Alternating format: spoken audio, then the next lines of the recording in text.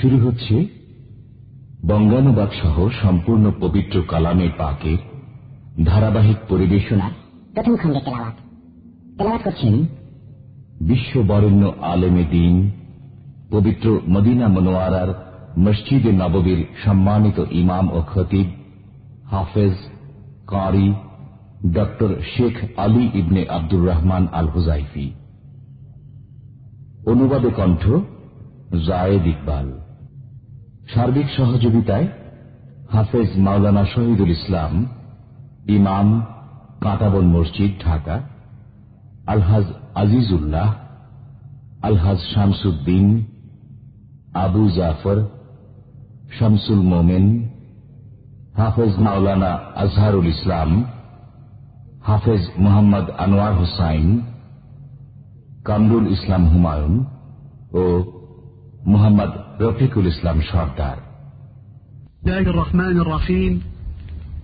আলহামদুলিল্লাহি রাব্বিল আলামিন والصلاة والسلام على أشرف المرسلين سيدنا ونبينا محمد وعلى آله وصحبه أجمعين، وبعد، فهذا مصحف المدينة النبوية المرتل، تلاوة فضيلة الشيخ علي بن عبد الرحمن الحذيفي برواية حفص عن عاصم من طريق الشاطبية، وهي الرواية التي رواها حفص عن عاصم بن أبي النجود الكوفي عن أبي عبد الرحمن السلمي عن عثمان بن عفان وعلي بن أبي طالب وزيد بن ثابت وأبي بن كعب عن النبي صلى الله عليه وسلم.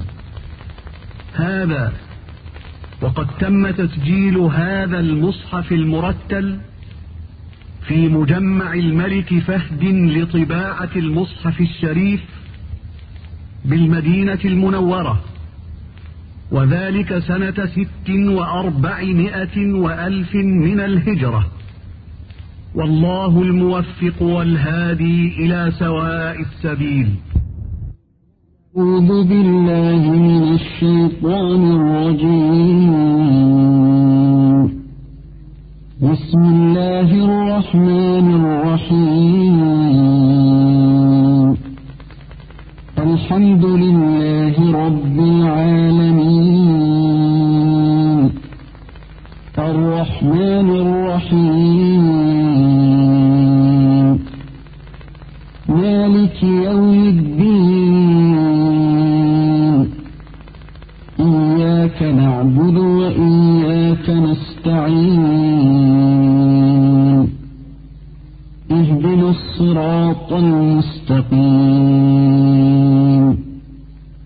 صراط الذين أنعمت عليهم غير المغضوب عليهم ولا الضالين.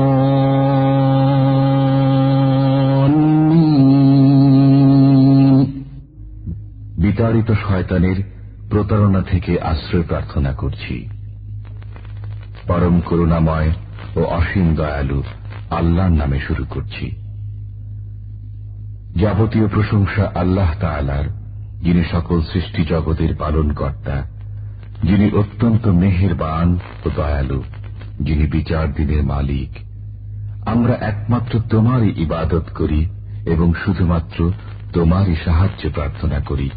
আমাদেরকে সরল পথ দেখাও, সে সমস্ত লোকের পথ যাদেরকে তুমি নেয়ামত দান করেছ, তাদের পথ নয় যাদের প্রতি তোমার গজব নাজিল হয়েছে এবং যারা পথভ্রষ্ট হয়েছে।